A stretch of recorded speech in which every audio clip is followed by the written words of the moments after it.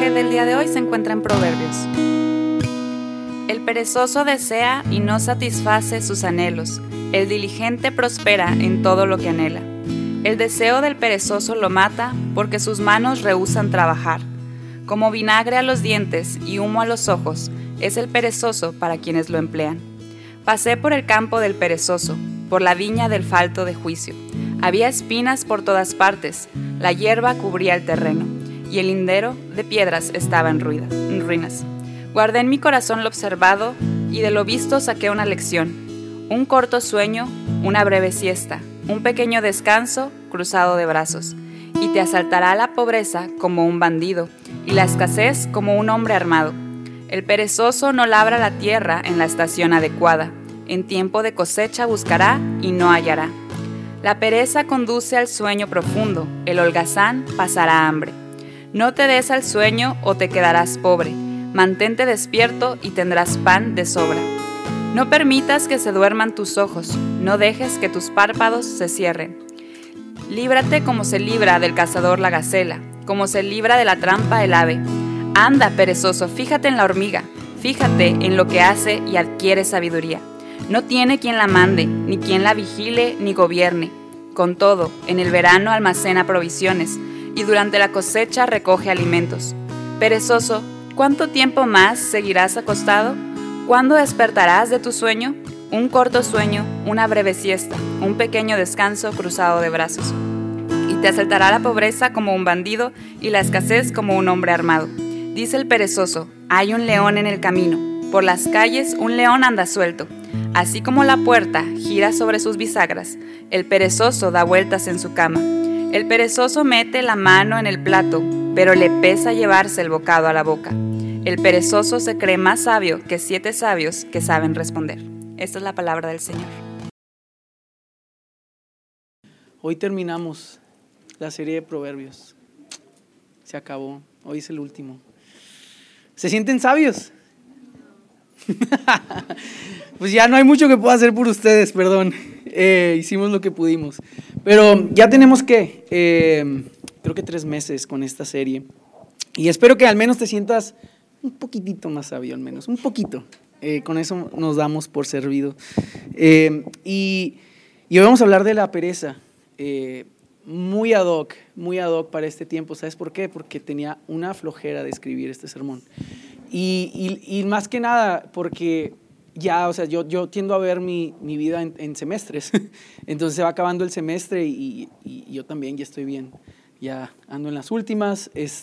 Muchos de aquí que están en escuela saben lo que eso se siente. Ya a finales, ya quieres salir, ya, por favor, ya que se acabe esto. Para los que están trabajando, ya quieres que sea Navidad, y si a alguien le da una semana antes de Navidad de vacaciones, qué chido, pero los que no, pues mínimo que sea 25, el único día que mi jefe me deja tomar vacaciones, y el primero. Entonces es una temporada en donde entramos con mucha flojera, mucha pereza, ya queremos que se acabe. Y qué mejor que leerte estos pasajes. Déjame empezar con este artículo que encontré, no está ahí, no lo puse adrede porque quiero que lo escuches. Si te sirve, cierra los ojos para que te lo imagines, porque es un artículo muy bueno. Es de Scott Hubbard. Él es un editor en una página que se llama Desiring God, de John Piper, y dice así, escucha, dice: si miras profundamente dentro de ti, puedes notar, para tu consternación, la presencia de una criatura singularmente poco atractiva. Tendrás que mirar con atención porque no se mueve rápidamente, o a veces no se mueve en lo absoluto. Se camuflaja debajo de las sábanas. Prefiere el murmullo a la palabra clara. Sus párpados caen entreabiertos. Su boca retiene un hilo de baba. Su nombre es perezoso. Quizás prefiramos mantener al perezoso a distancia, ver esa criatura perezosa solo a través de binoculares o cristales como en un zoológico, pero de alguna manera encuentra un hábitat nativo en cada alma, incluso en las más trabajadoras. Cuando suena la alarma, toca el despertador. Cuando un proyecto de trabajo requiere una concentración incesante, abre silenciosamente una nueva pestaña del navegador. Cuando nos enfrentamos a un deber no deseado, uno que ya hemos postergado demasiado, él, sin embargo, aconseja: mañana. Podemos dudar en estudiar al perezoso y preferir ahorrarnos una visión tan indecorosa, pero a veces nuestro yo perezoso solo muere cuando lo miramos detenidamente y con atención. ¿Quién se identifica con el perezoso? Esta es nuestra realidad. Entonces, yo te quiero mostrar a través de estos proverbios que leímos cómo vencer la pereza. Ahora mejor, tal vez no sea una mejor forma de ponerlo. ¿Qué nos dice la Biblia acerca de la pereza y cómo empezar a vencerla? Hay 4 puntos que traje, 4 P's para que sean fácil de memorizar. Tenemos que ver estas 4 P's, tenemos que ver la pereza, tenemos que ver la procrastinación, propósito y pasión. Pereza, procrastinación, propósito y pasión.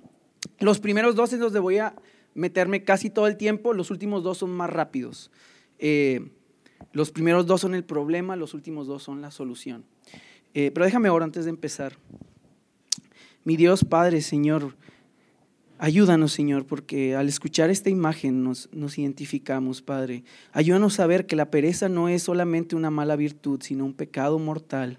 Señor, algo que demuestra algo de nuestra alma que está mal, que demuestra algo del ser humano que no debería ser así. Y Señor, ayúdanos por un lado que esta mañana podamos ver las consecuencias desastrosas de la pereza, las consecuencias desastrosas, Señor, de esta vida que muchos llevamos de flojera, de dejar de hacer las cosas, Señor, y muéstranos lo que tú quieres hablar para nosotros hoy a través de mí y a pesar de mí, Señor. Úsame en el nombre de Cristo Jesús. Amén. Ok, la pereza. ¿Qué es la pereza? Me gusta cómo lo define aquí.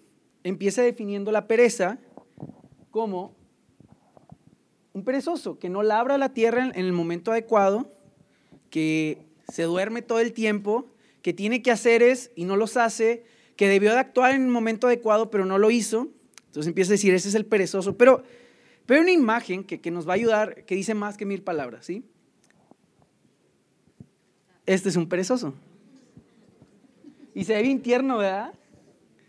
Se ve bien tierno el perezoso ahí colgado. Pero mira, estoy investigando acerca de los perezosos. De hecho, hablando de pereza, creo que fue de los sermones en los que más me gustó indagar y buscar cosas. Y me puse a buscar de los perezosos y resulta que un perezoso, pues sí, son muy flojos, pero checa qué tan flojos son. ¿Cuánto crees que duerme un perezoso al día? De 15 a 18 horas. De 15 a 18 horas. No solo eso, van solamente una vez al baño en toda la semana. En toda la semana solo van una vez al baño, porque son tan perezosos que tienen un metabolismo tan lento que solo necesitan una semana al baño. Por eso están gorditos, porque tienen un metabolismo lento. Se tardan 30 días en digerir una hoja. 30 días en digerir una hoja.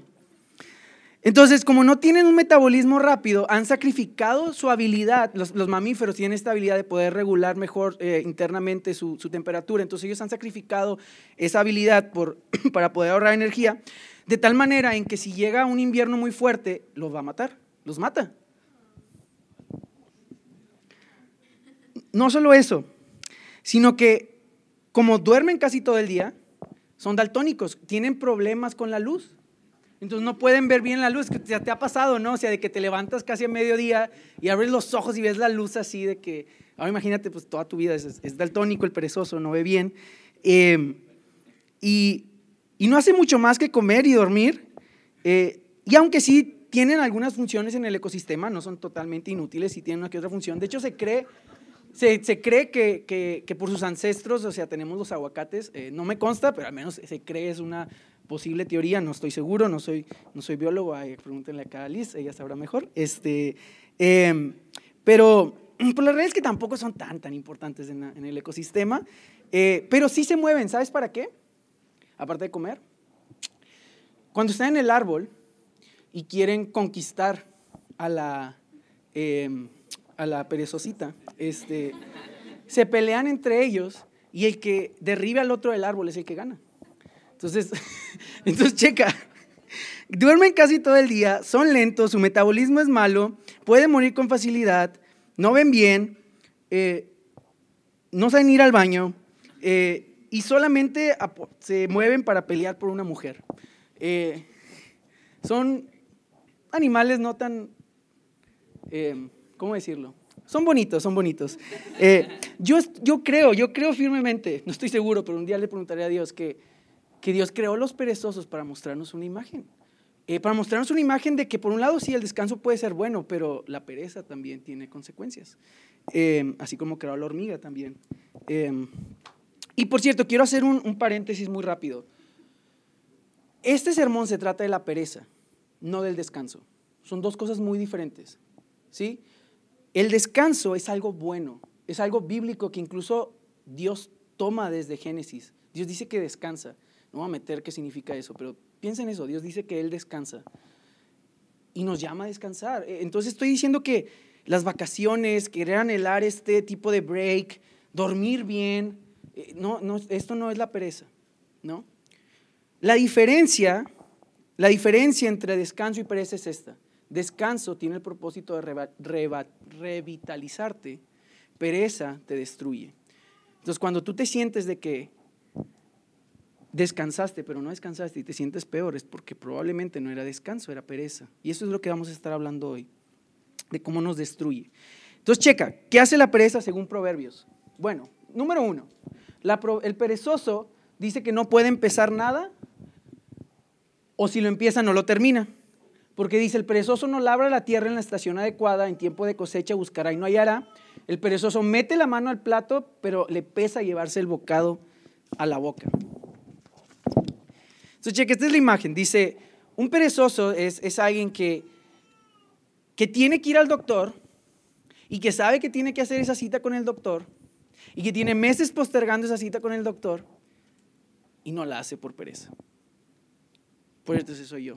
Yo tengo que hacer una cita con el doctor que no he hecho. El perezoso. El perezoso es ese que deja la tarea para el último minuto, que no puede empezarla, que tiene flojera. Pero dice, en su tiempo adecuado buscará la cosecha, pero no la encontrará. O sea, el perezoso es aquel que dijo, voy a dejar la tarea, voy a dejar del estudio para después. Pero cuando quiere encontrar el 70, no lo va a encontrar.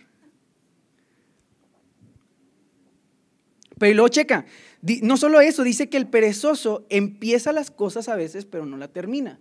Y la imagen es graciosa, es una persona, no sé por qué me imaginé un osito, de que como que agarrando así miel, pero es tanta flojera que ni siquiera te lo llevas a la boca. O sea, es tanta la flojera que ni comer quieres. Ese es el grado, es cómico, es para que te rías, es un proverbio gracioso, con ironía. Y la idea es que somos esa persona, o sea, ¿cuántos proyectos has empezado y no has acabado?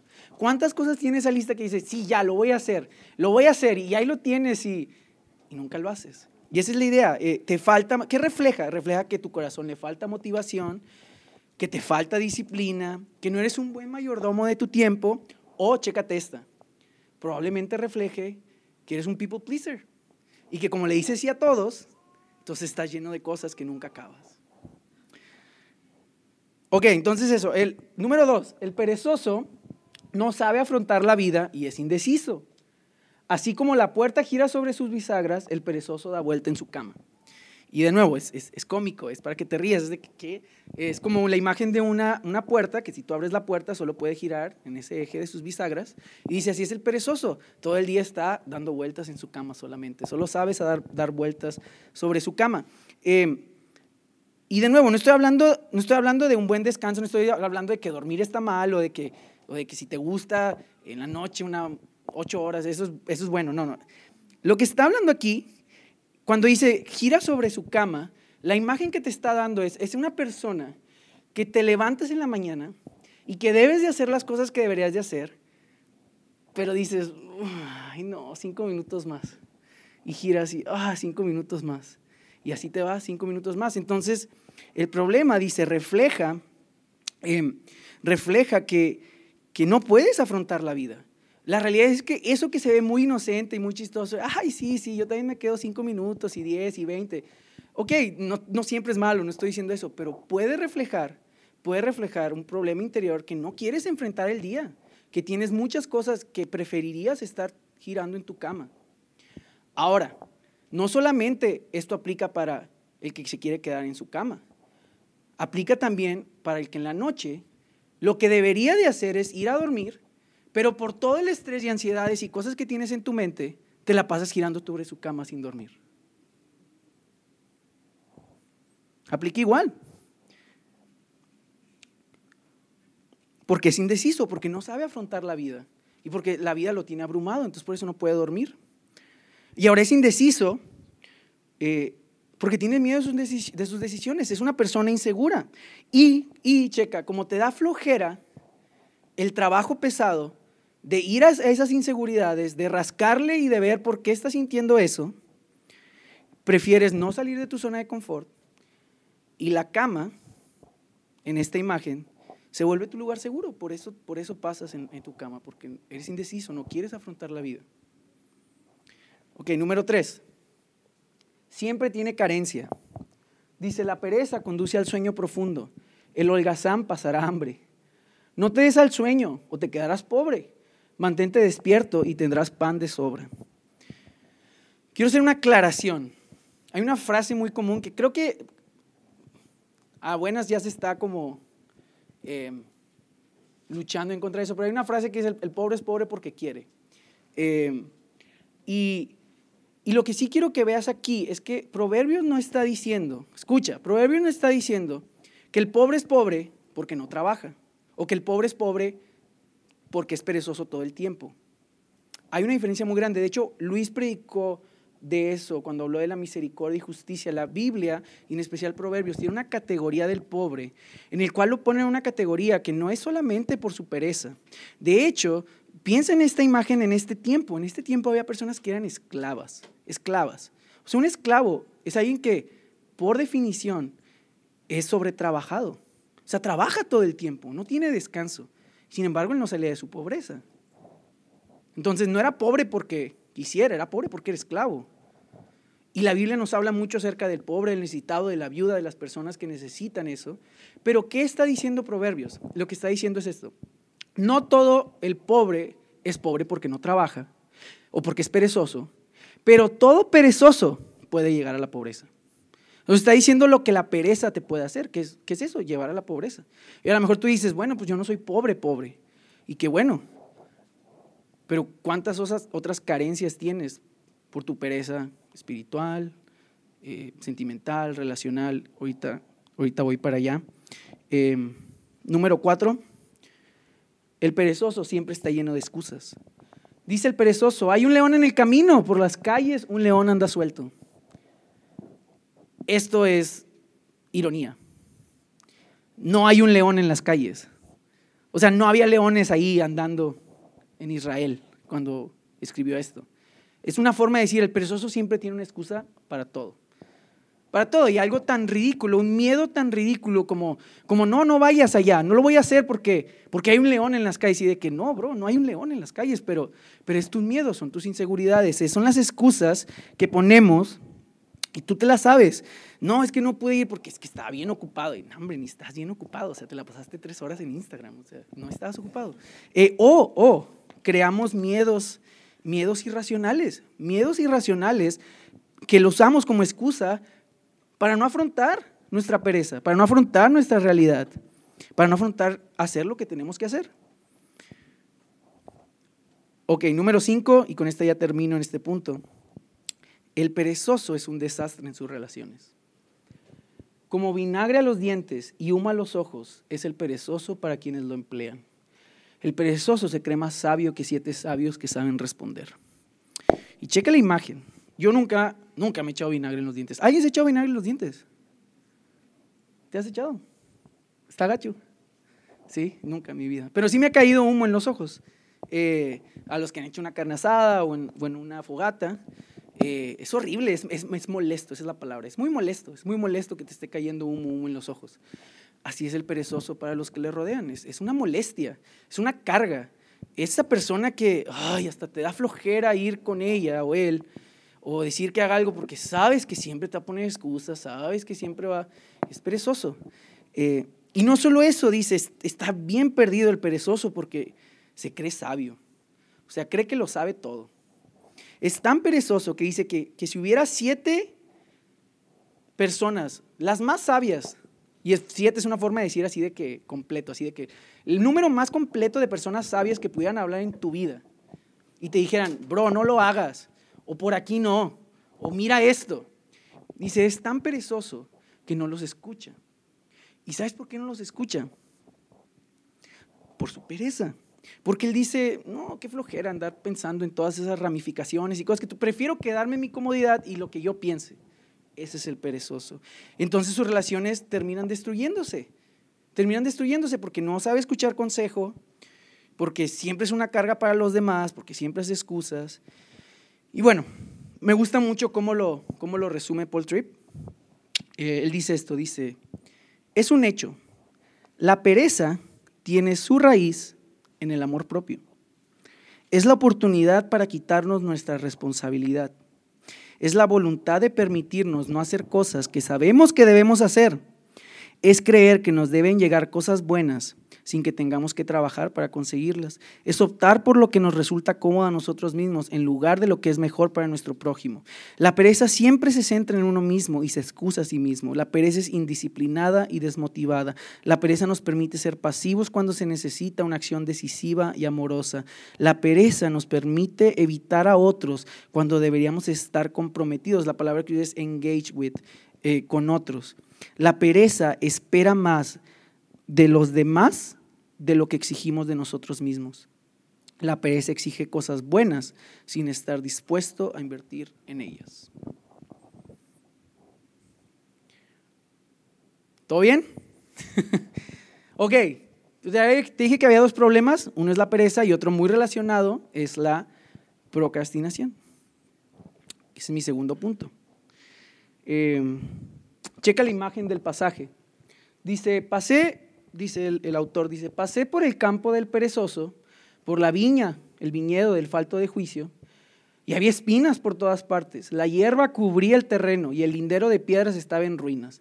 Guardé en mi corazón lo observado y de lo visto saqué una lección.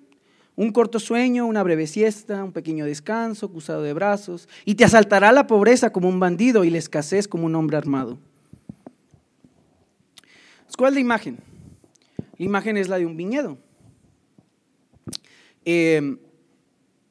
Si quieren ver un viñedo destruido y malo, ahorita lo voy a poner, vayan a mi casa, ahí hay uno atrás, que ven empezó, sorry bro, no lo cuidé, este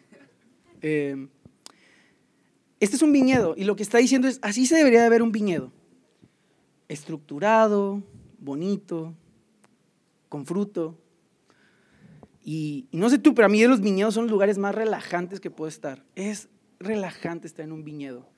Y ver la calma que te produce ver todo así, las hileritas de la vid, y estar sentado y luego todavía poder tomar, o sea, está bien padre cuando puedes tomar la uva y probarla ahí mismo, y luego después sentarte y poder disfrutar del fruto, y poder tomar una copa de vino y decir, wow, o sea, de esto que estoy aquí puedo tomar esto, y es una sensación bien padre, es una sensación, por ponerlo así, de vida.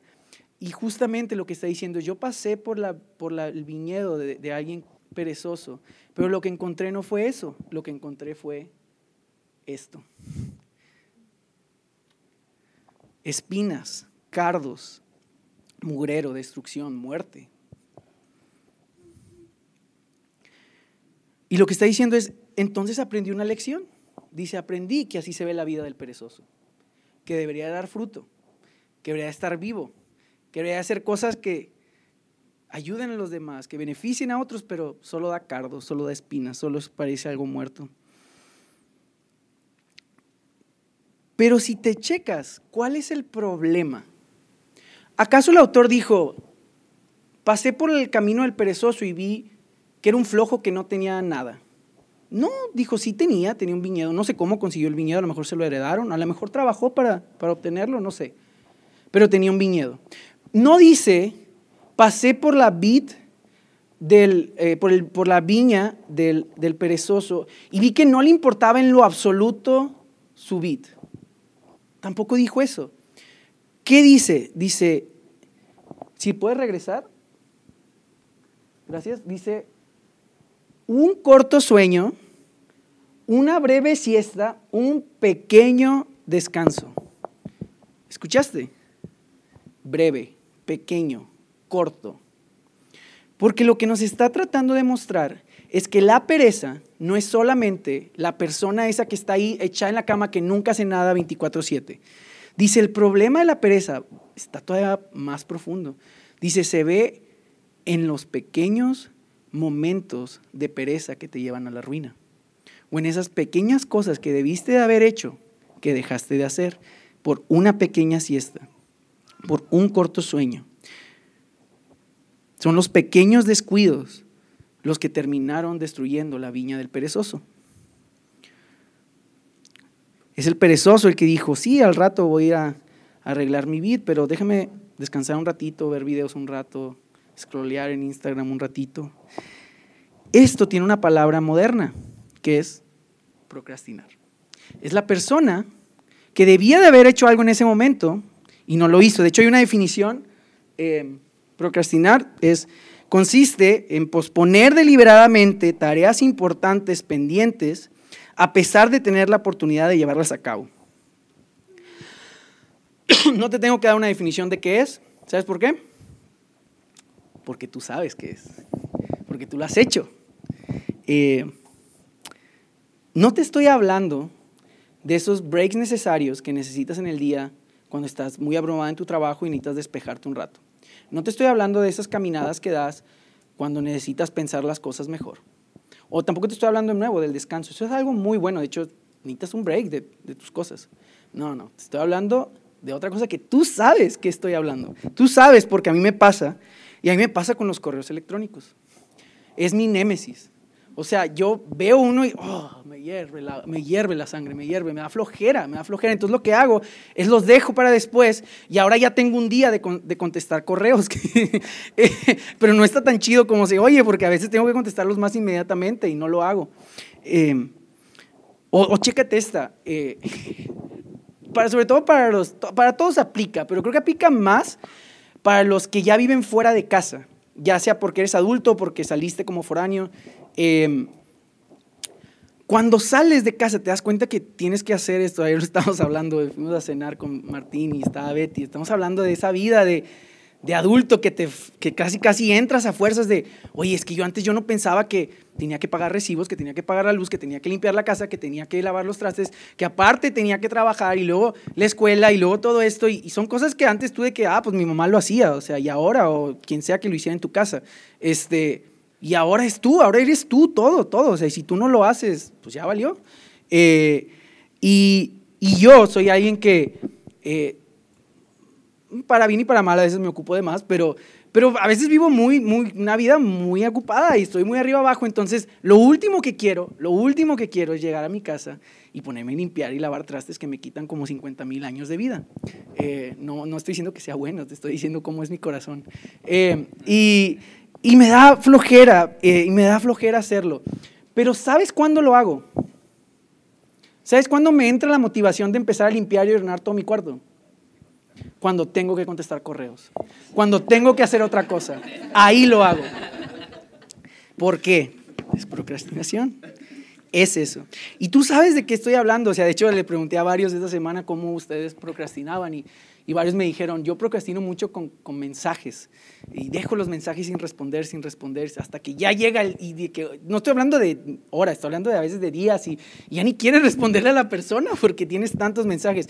A mí no me pasa eso porque yo tengo otro problema que se llama people pleaser, entonces siempre tengo que contestar rápido. Pero tú sabes si te ha pasado eso, ¿no? O a lo mejor tú tienes, y esta es bien clásica, tú tienes esa tarea, tú tienes ese examen, esa responsabilidad que la tienes que hacer y te tienes que sentar a hacerla. Y dices, ok, me voy a sentar, pero primero, 5 o 10 minutos para relajarme y entrar en el mood, ¿no? Y luego ya dices, ok, ahora sí ya va. Bueno, pero un café antes de hacerlo, porque necesitas café para entrar. Entonces vas y te haces tu café y regresas y ahora sí ya llegas a la computadora, te sientas y dices, bueno, pues que no me concentro, necesito música. Entonces te pones a buscar la playlist, la música buena para concentrarte y poner ahora sí ya. Y dices, no, ya. Entonces empiezas y dices, pero tengo que investigar esto antes de empezar. Entonces te metes a tu celular y ves todos los mensajes sin responder y dices, ahora es cuando tengo que responderlos. Y te pones a responderlos. Y ahora sí, ya por fin empiezas a trabajar. Y pasan 5 minutos y te sientes exhausto. Dices, necesito otro café. Entonces vas por el café, regresas, ves tu cuarto descuidado, empiezas a hacer cosas que nada que ver. Y cuando dices, tengo que regresar, dices, bueno, otro break de Instagram de 5 minutos. Y cuando te diste cuenta, ya es la noche y dices, ¿cómo voy a empezar esto en la noche? No es bueno para mí, no es bueno para el trabajo, no lo voy a hacer bien, entonces mejor no lo hago, mejor mañana que esté descansado. Y lo dejas para mañana. Esa es la procrastinación, ese es el problema. Y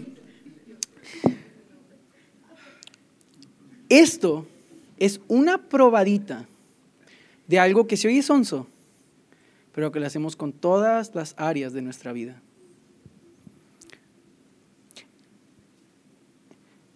Unos datos un poco perturbantes, pero interesantes que encontré es el 25% de la población, al menos en Estados Unidos, no hay estadísticas aquí de eso, cree que procrastinar es un aspecto fundamental de su personalidad. Eso es bien importante, porque si el momento en que tú crees que algo es parte de tu personalidad y de tu identidad, va a ser bien difícil que lo quieras cambiar. Porque vas a decir, es que así soy.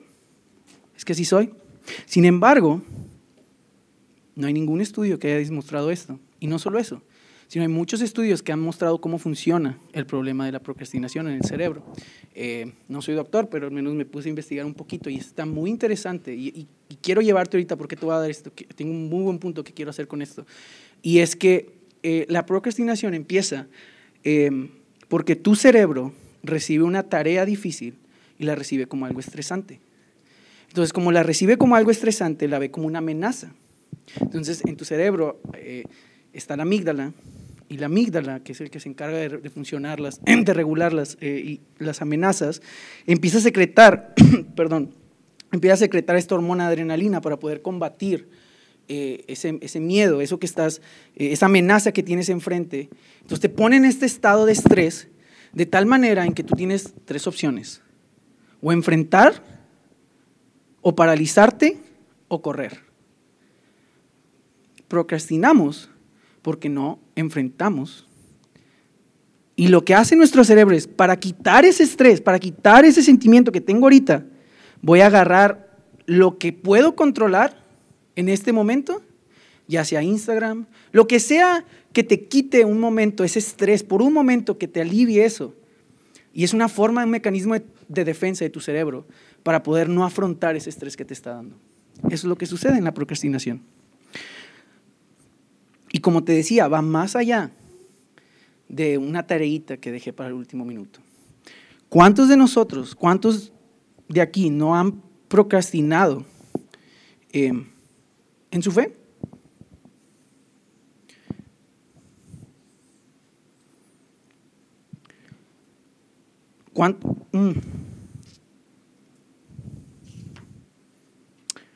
Déjame dejar esto para después. Porque por si hay algo que quería mencionar antes de ir ahí.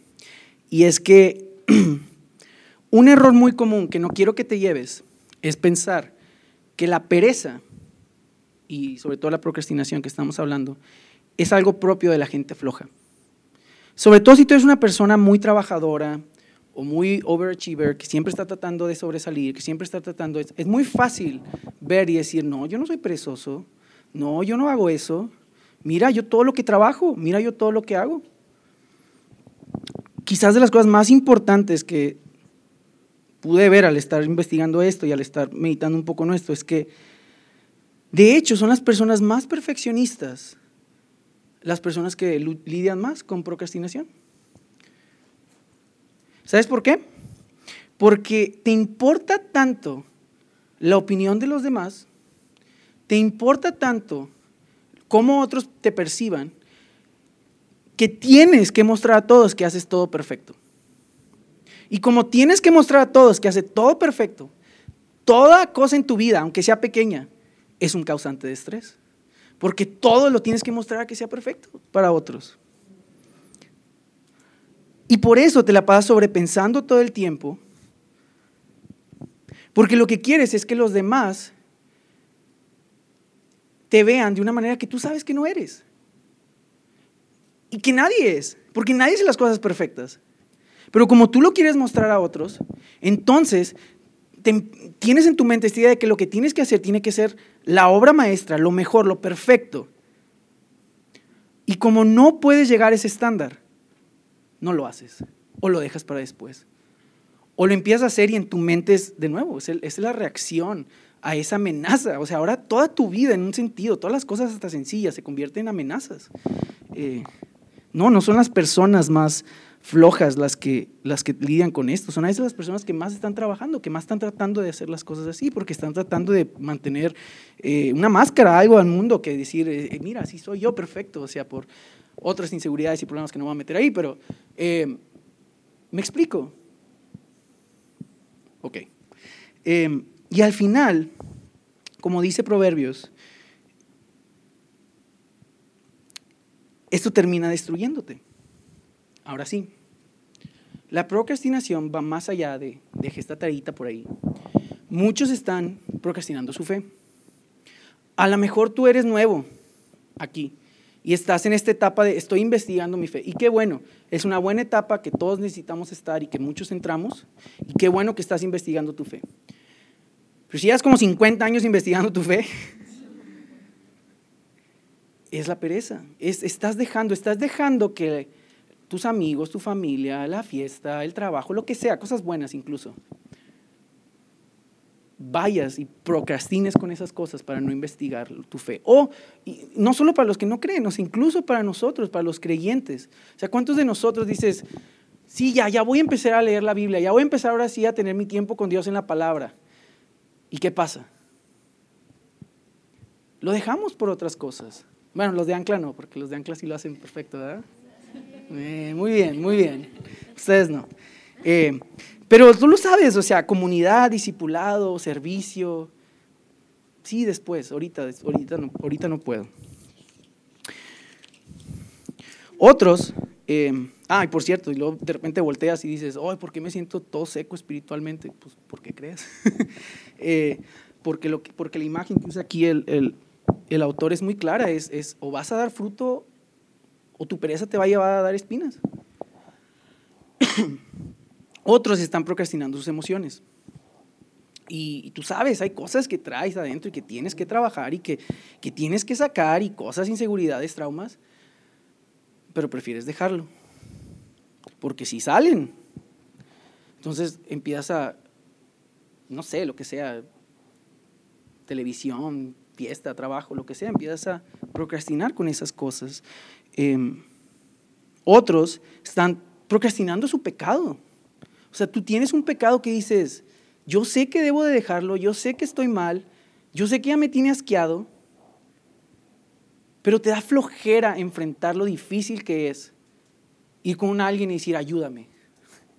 O confesar a Dios y decir, no puedo. O te da pereza todo el trabajo difícil, porque lo veíamos hoy para los que estuvimos leyendo Romanos, que dice, tenemos que matar el viejo hombre, matar el pecado. Y matar es difícil, o sea, bueno, nunca he matado a nadie, pero gracias a Dios, pero he matado a un cucaracho, no sé, o sea, cuando tratas de matar a un león o algo, es difícil, o sea, es un trabajo duro y esa es la obra que te está llamando Dios, a matar tu pecado, pero nos da flojera. Y por último en esto, tenemos pereza y procrastinamos en nuestras relaciones. ¿Cuántos de aquí no tienes conversaciones que sabes que tienes que tener? O cosas que has dicho, es que yo tengo que, pero no lo has hecho porque te da pereza. Quieres estar todavía en tu comodidad. ¿Sí ves cómo va más allá de Instagram y YouTube? O sea, es más profundo que eso. Por eso Proverbios habla un chorro de eso. Y es que procrastinar es un problema del corazón. Y no lo digo solamente yo. Hay un doctor, se llama Tim Pickle, no es Tim Keller, es otro Tim. Es este men. Dice, La procrastinación, por cierto, él es investigador o fue académico de la Universidad de Carleton, un psicólogo, y probablemente sea, si no el más, de los más reconocidos en este tema de la procrastinación, tiene varios libros al respecto. Y él dice al respecto, dice, la procrastinación no es un problema de gestión de tiempo, es un problema de gestión emocional. Tenemos emociones negativas asociadas a algunas tareas, sentimos frustración, aburrimiento, resentimiento o ansiedad.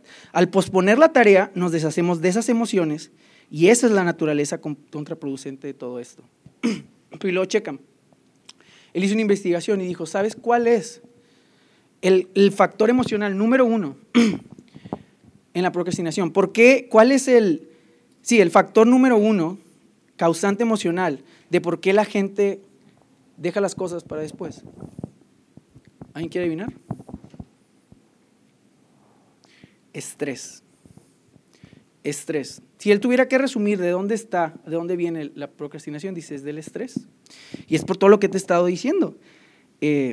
Porque tu cerebro está destrozado con tantas cosas, con tantas inseguridades, con tantos problemas, que tu cuerpo, como un mecanismo de defensa, va y trata de buscar paz, comodidad en otras cosas y darte por un momento muy chiquito ese alivio que no tienes internamente, ese alivio de ese estrés que traes cargando.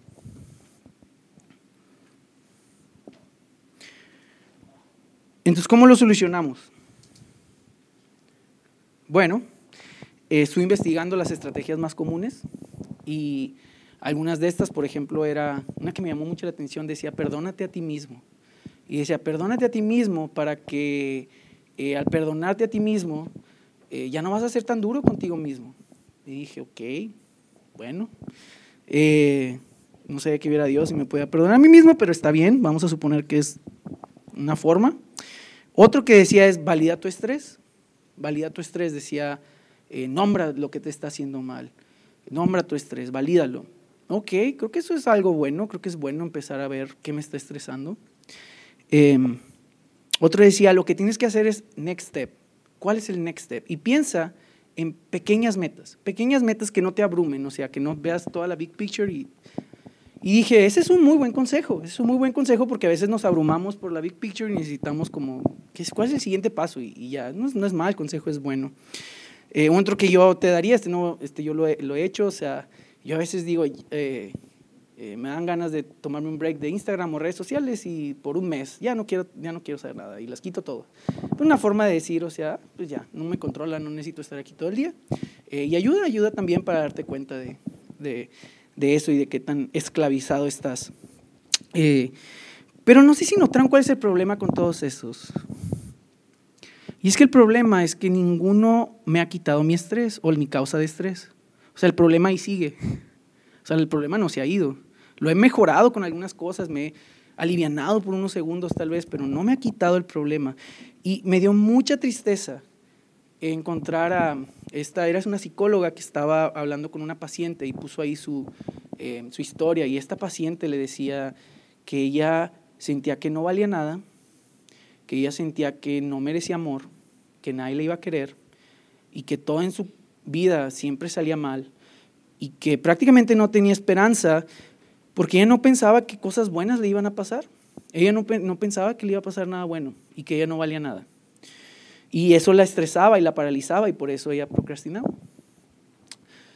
Y la respuesta de esa psicóloga fue, es que necesitas creerlo. Es que necesitas creer que tienes valor. Es que necesitas creer que cosas buenas te van a pasar y que alguien te va a amar. Y mira, no tengo nada en contra de los psicólogos. Al contrario, vengo de una familia de psicólogos, mi mamá es psicóloga, mi hermana es psicóloga, yo estudié algo de psicología y me gustó mucho investigar eso, es un tema que me apasiona. Pero si esta es la respuesta,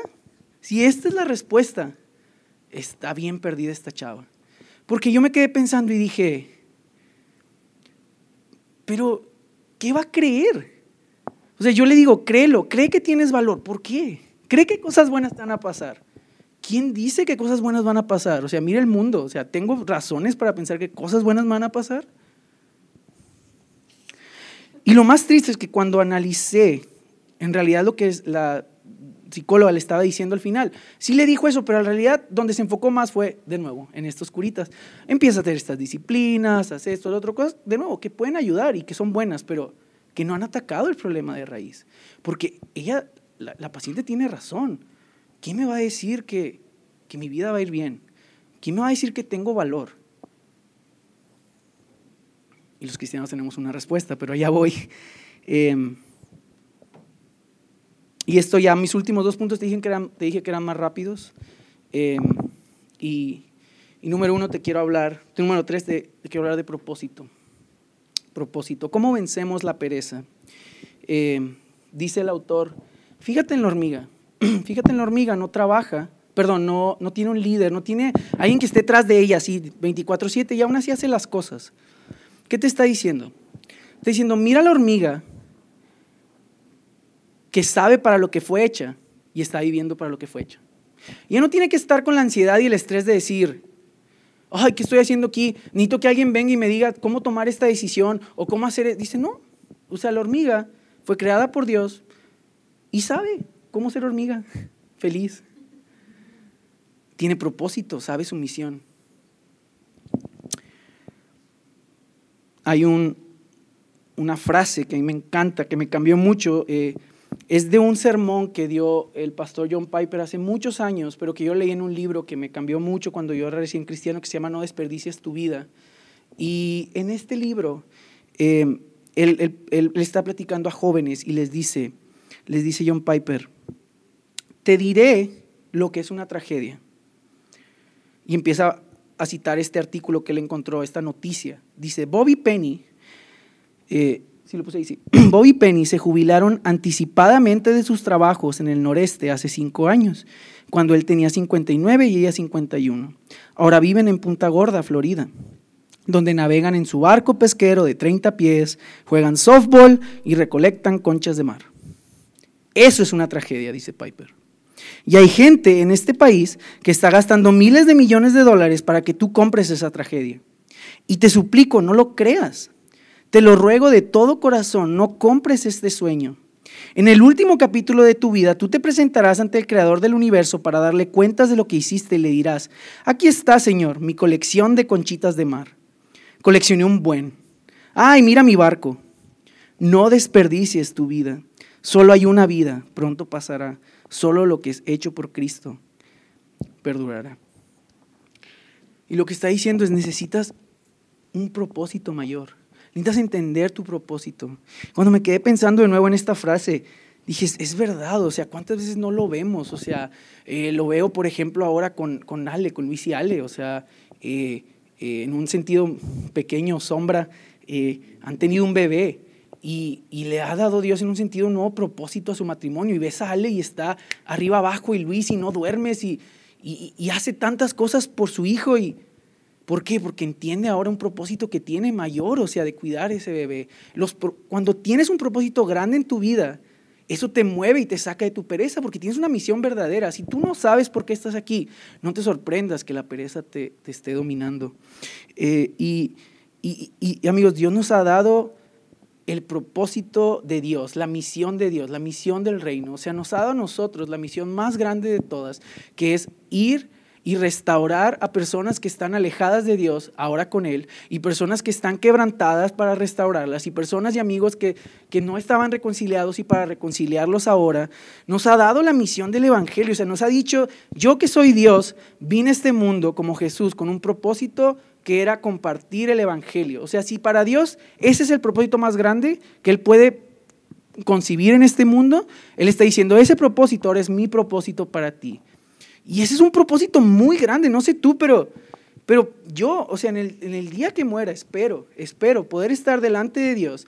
Y qué chafo sería llegar yo y decirle, mira Dios, mi iPhone que me compré, está bien padre, o mira Dios, no sé, no tengo, no sé, estoy pensando que tengo mi cafetera, mi moledora de café, mira, está bien padre y puedo moler café todos los días, o no sé, si tú tienes una casa, qué bueno, pero mira Dios, mi casa que me compré y mira cómo no viví aquí, si viví acá, o mira todo lo que viajé, o sea, le vas a decir a Dios, mira todo lo que viajé por el mundo, y Dios, de que yo hice el universo, o sea, ¿por qué me traes esto aquí? O sea, y no, o sea, lo que Dios te está diciendo es, hay un propósito más grande, hay una misión más grande, y eso es la que quiero que tú y yo como iglesia nos cautive, nos mueva, y ya con esto ahora sí cierro, nos apasione, que es mi último punto, y ya es muy, muy, muy corto, solo deja decirte una cosa, y es que necesitas tener un propósito, pero también necesitas tener una pasión, porque el proverbio nos dice que el perezoso desea, pero no satisface su deseo. O sea, el perezoso sí tiene un deseo,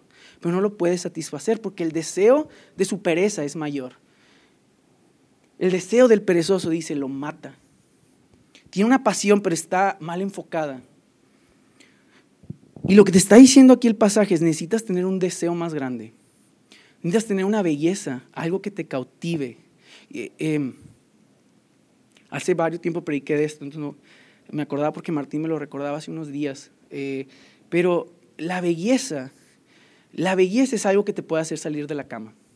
O sea, tú ves a alguien flojo, y te voy a poner un ejemplo medio sonso, pero espero que entiendas. Tú ves a alguien flojo, o sea, alguien que dices, le vale la vida, pero en el momento que le atrae algo, por ejemplo una chava, y quiere hacer todo lo posible, todo, aunque sea la persona más perezosa del mundo, va a hacer todo lo posible. ¿Por qué?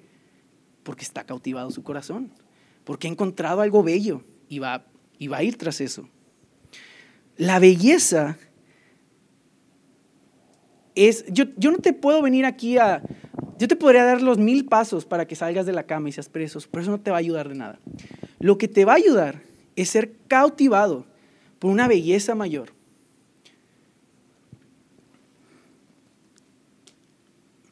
Y así como cuando tú ves algo bello que deseas, haces todo lo posible para obtenerlo.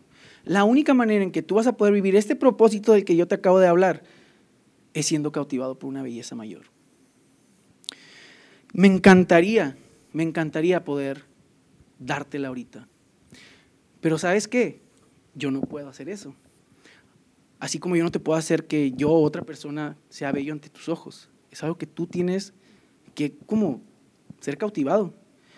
Y lo único que sí puedo hacer es repetirte y mostrarte lo que me ha cautivado a mí, y espero que te cautive a ti, que es Jesús, que es Dios mismo, o sea, yo era ese viñedo que estaba solo, que estaba en ruinas, que daba espinas, y aún así Dios dijo, ese quiero. Y lo transformó, y lo hizo, y me está dando fruto. Y luego veo mi vida y digo, ¿quién era yo? O sea, de que no era nadie, o sea, en la prepa, en la universidad, cuando Dios me salvó, digo, tenía algo de qué, como decir, mira Dios, nada, si tú hubieras conocido mi vida, no tenía nada, y Dios me salvó, y ¿por qué? No tengo idea, y yo no lo amaba, y Él me amó. Y luego, espérate, o sea, de repente aparte, digo, a mí no personal, no es para ti, pero, y luego aparte me llamó a ser pastor y a predicar esto, y estar aquí al frente, y digo, ¿por qué? O sea, ¿por qué Dios me ama así? ¿Por qué Dios quiere hacer esto en mi vida? O sea, ¿por qué me ha dado esto? Y ¿sabes qué? Solo puedo decir, pues porque me ama, y eso es bello para mí, eso es bello. Y eso es lo que me ha cautivado a mí. Y lo más cautivante de todo es que yo puedo ver en Jesús que me dice que por la gloria y por la belleza de vernos como sus hijos, Él soportó la cruz y fue ahí por ti, por mí. Eso es bello. Y si tú no lo ves bello, no, lo único que puedo hacer es por ti es orar. Es orar y esperar a que lo veas. Y te digo, lo único que te va a sacar de tu pereza es eso. Entonces, ¿por qué no me ayudas orando? Y cierras tus ojos. Señor Dios, ayúdanos a salir de este hoyo. Ayúdanos a salir de todas estas cosas que hemos estado dejando. Y Dios, yo te pido que nos des un nuevo propósito, Señor. Dios, creo que cuando hablaba del estrés y cuando hablaba de las cosas, de los miedos, todos pensamos en algo, todos tenemos algo. Y Señor, hay cosas que nos están paralizando, que no nos están dejando vivir la vida que tú nos creaste para vivir, porque tenemos miedos, porque tenemos estrés, porque nuestro cerebro reacciona ante un mundo caído, Señor. Pero Padre, tú has ido transformando nuestra mente con el Evangelio. Señor, tú nos has dado un propósito más grande que este mundo en sí. Y Dios, yo te pido que en esta tarde tú cautives nuestros corazones y nos hagas ver la hermosura de Jesucristo. Padre, que nuestra oración de verdad sea como dijo David en su salmo, y cuando dijo, Señor, que no hay nada que desea más en este mundo que admirar la belleza de Dios. Yo te pido que eso sea lo que cautive nuestro corazón, lo que nos ayude a levantarnos, el deseo que nos mueva, Padre. Ayúdanos, Padre, en nombre de Jesús. Amén.